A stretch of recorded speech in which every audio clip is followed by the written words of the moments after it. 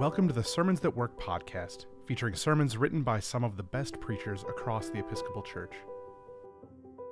Today's sermon is for the fourth Sunday of Advent, Year A, and is titled, Participating in God's Plan.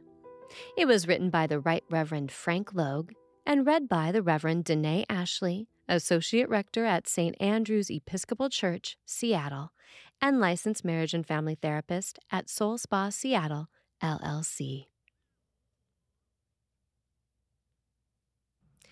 God breaks into human history, bringing divine plans to fruition through ordinary people. We see this pattern all through Scripture, from the patriarch Abraham to the persecutor of Christians, Saul, who becomes the Apostle Paul, and from Deborah and Esther, who bring hope to their people, to Mary Magdalene, who was a witness to the resurrection, sent as the apostle to the apostles with the good news.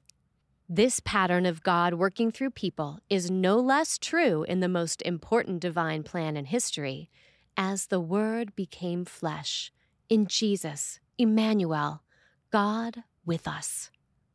God used Mary and Joseph in a plan to turn the world upside down, which was really setting everything right once more, in Jesus. Knowing them as Saint Mary and Saint Joseph can hide the fact that, though this couple was amazing, unique in all history even, they were also very much human. In our gospel reading, we see that Joseph is a person with hopes and dreams for his own life, who found himself taking this critical role in history. When we meet Joseph, he is engaged to Mary and learns that she is pregnant. God uses a dream to get Joseph's attention. Joseph, hearing from an angel in his sleep, is not so different from what you and I can experience. Sure, we can sometimes have dreams that get our attention, but we can also find the Holy Spirit breaking into our imagination. More often, God uses messengers to get our attention, like Mary's relative Elizabeth, who confirmed what Mary had already heard from the angel. God often uses other people to assist us in seeing what God is doing in our lives.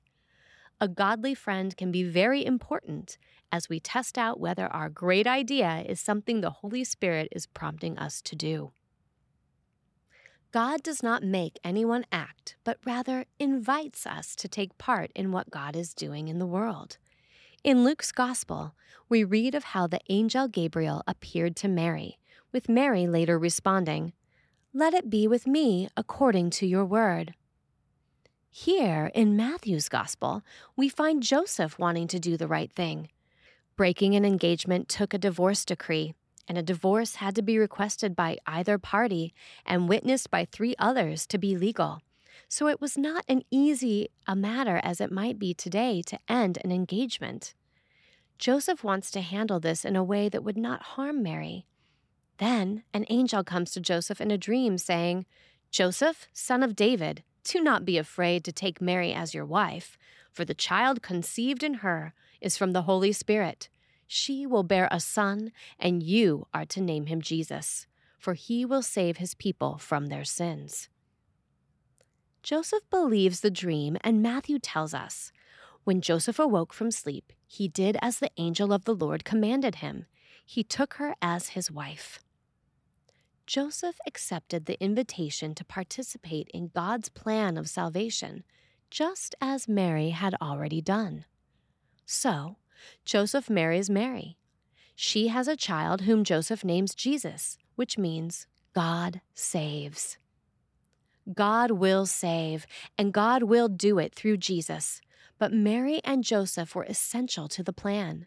Mary had to consent to the pregnancy, and Joseph to the marriage. God rarely acts in history with this sort of intervention. Jesus will anger a hometown crowd with this assertion years later, saying, "The truth is, there were many widows in Israel in the time of Elijah, when the heaven was shut up for 3 years and 6 months, and there was a severe famine over all the land. Yet Elijah was sent to none of them except to a widow at Zarephath in Sidon. There were also many lepers in Israel in the time of the prophet Elisha, and none of them was cleansed except Naaman the Syrian. Through the incarnation, we see how God acts, even in the extraordinary case of the birth of Jesus. While God becoming human in Jesus is a once-in-all-history event, God does regularly prompt people like you and me to take part in God's hopes and dreams for our world. We are invited to participate in what God is doing through serving others, as though we are serving Jesus. Jesus describes this in the parable of the sheep and the goats, describing the actions of the faithful. I was hungry, and you gave me food. I was thirsty, and you gave me something to drink. I was a stranger, and you welcomed me. I was naked, and you gave me clothing. I was sick, and you took care of me. I was in prison, and you visited me. Those who cared for others will be surprised, not knowing that they cared for Jesus, who will then explain, "Truly I tell you, just as you did it to one of the least of these who are members of my family, you did it to me." This parable is all the more poignant when we see Jesus' humble origins. The King of creation was not born in a palace to a life of luxury. After Jesus is born, Mary and Joseph will take him to the temple to offer 2 turtle doves. The Torah required a lamb together with either a turtle dove or a pigeon to be offered for the birth of a son or daughter. However, Leviticus 12:8 noted that poor families could offer 2 birds instead, as a lamb would present a financial hardship. The Holy Family qualifies for what amounts to a hardship discount. Jesus will later serve others on the road where he is frequently a guest who relies on the hospitality of others, as a stranger welcomed by others. Jesus sees the needs around him everywhere among the members of his human family. God will find a way to care for those in need, using someone else if we fail to respond. God will work out God's purposes through whoever is willing to listen to the promptings of their hearts. While you and I will not be invited to such a momentous task as Joseph, we no less can take part in what God is doing. Jesus makes it clear that small acts of providing food for the hungry and drink for the thirsty are of eternal significance.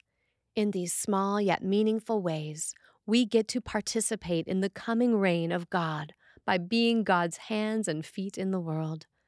This is part of how God breaks into human history, bringing divine plans to fruition through ordinary people.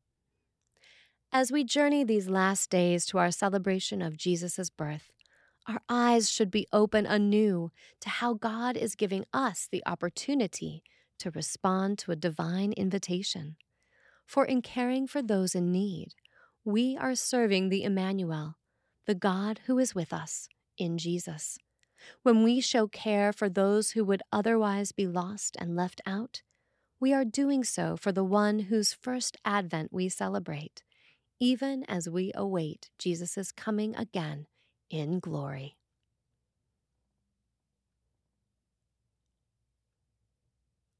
The Right Reverend Frank Logue is the Bishop of Georgia.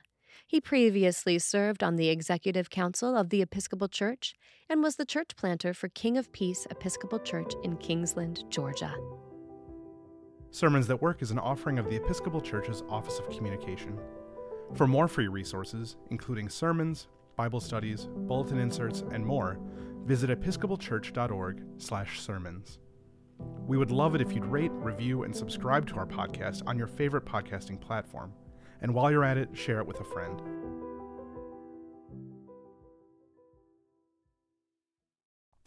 You're invited to join thousands of Episcopalians, neighbors, and friends this summer at the Love Always Revival at the KFC Yum Center in Louisville, Kentucky.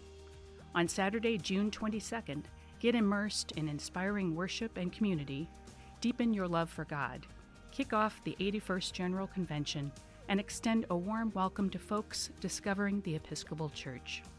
The revival is free to attend, so bring your friends. If you're from a neighboring diocese, check in with your diocesan revival champion to find out about group travel options. You can find more information along with registration at iam.ec/lovealways.